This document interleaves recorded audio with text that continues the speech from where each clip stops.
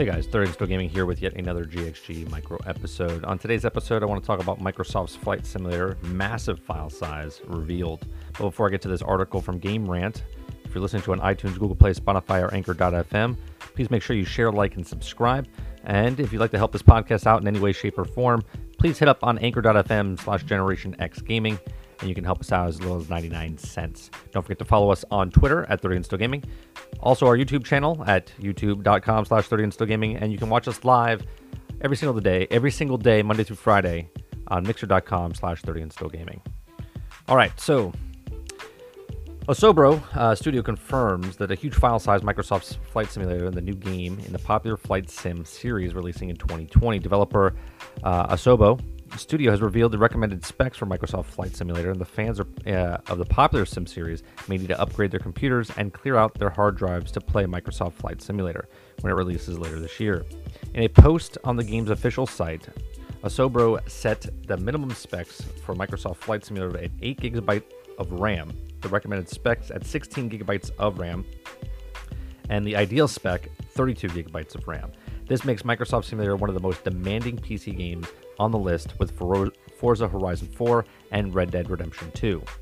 Now, the game also takes up a lot of space on players' hard drives. Microsoft Flight Simulator will use 150 gigabytes of space, which also makes it one of the largest games on PC. The game may not use all of 150 gigabytes for the file, but it is how much players will need to have free so that they can play it.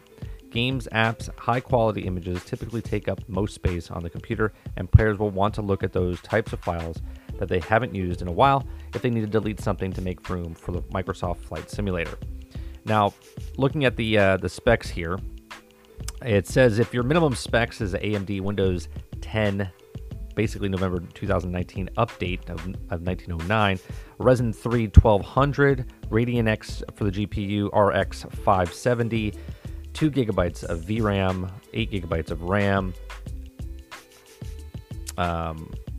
HDD is 150 gigs, and bandwidth is 5 megabytes. Minimum specs for NVIDIA is Intel i5 4460, NVIDIA GTX 770, 2 gigabytes of VRAM, 8 gigs of RAM, HDD 150 gigabytes, and bandwidth 5 megabytes. Now, recommended specs for AMD, you want a Ryzen 5 1500X. For recommended specs for NVIDIA, you want an Intel i5 8400. And then for the graphics card for AMD, you want a Radeon RX 590 and the NVIDIA GTX 960 for minimum specs. And then ideal specs for AMD, you want the Ryzen 7 Pro 2700X or Radeon 7. And for the NVIDIA, you want the Intel i7 9800X or the NVIDIA RTX 2080. Okay, so few fans will be surprised on how much room the game takes up, making it an especially demanding game. Asobo has confirmed that Microsoft Flight Simulator will feature every airport on the planet, from metropolitan areas like New York City to a really small input airport, an airport in Dutch Caribbean islands, which has a shortest runway in the world. Players will be able to visit them all. No one's expecting the game with that many runways to have a small file size. Microsoft Flight Simulator also incredibly high quality graphics, which also takes up a lot of room. Viewers have said that Microsoft Flight Simulator's pre-alpha footage looks great, and while more videos have been releasing since then, it suggests that just what sort of good-looking game Asobo is delivering.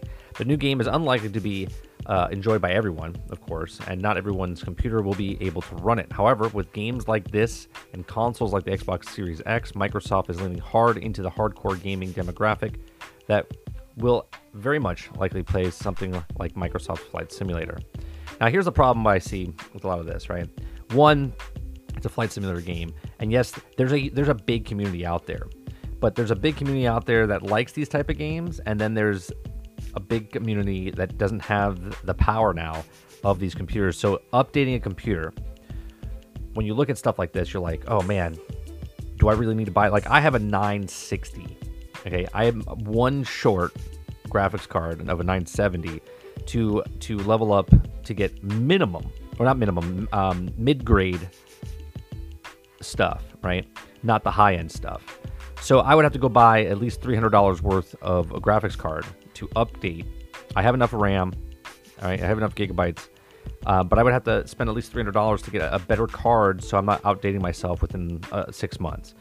So I see this as a big problem with Microsoft Flight Simulator. Now, you're talking about the Xbox Series X coming out. Now, if this thing can run it, because it is going to be a first-party title, and it'll come out on PC and Xbox, well, if you only pay $300, $400, maybe $500 for that new system, and it runs the new Microsoft Flight Simulator, well, then that seems like a win-win, because then you're future-proofing yourself for at least 4 years, 5 years with the system, and all the other games that come out. I don't know what you guys think. Let me hear it in the comment section down below. Make sure you share, like, and subscribe, and I appreciate you very much. I'll see you on the next one.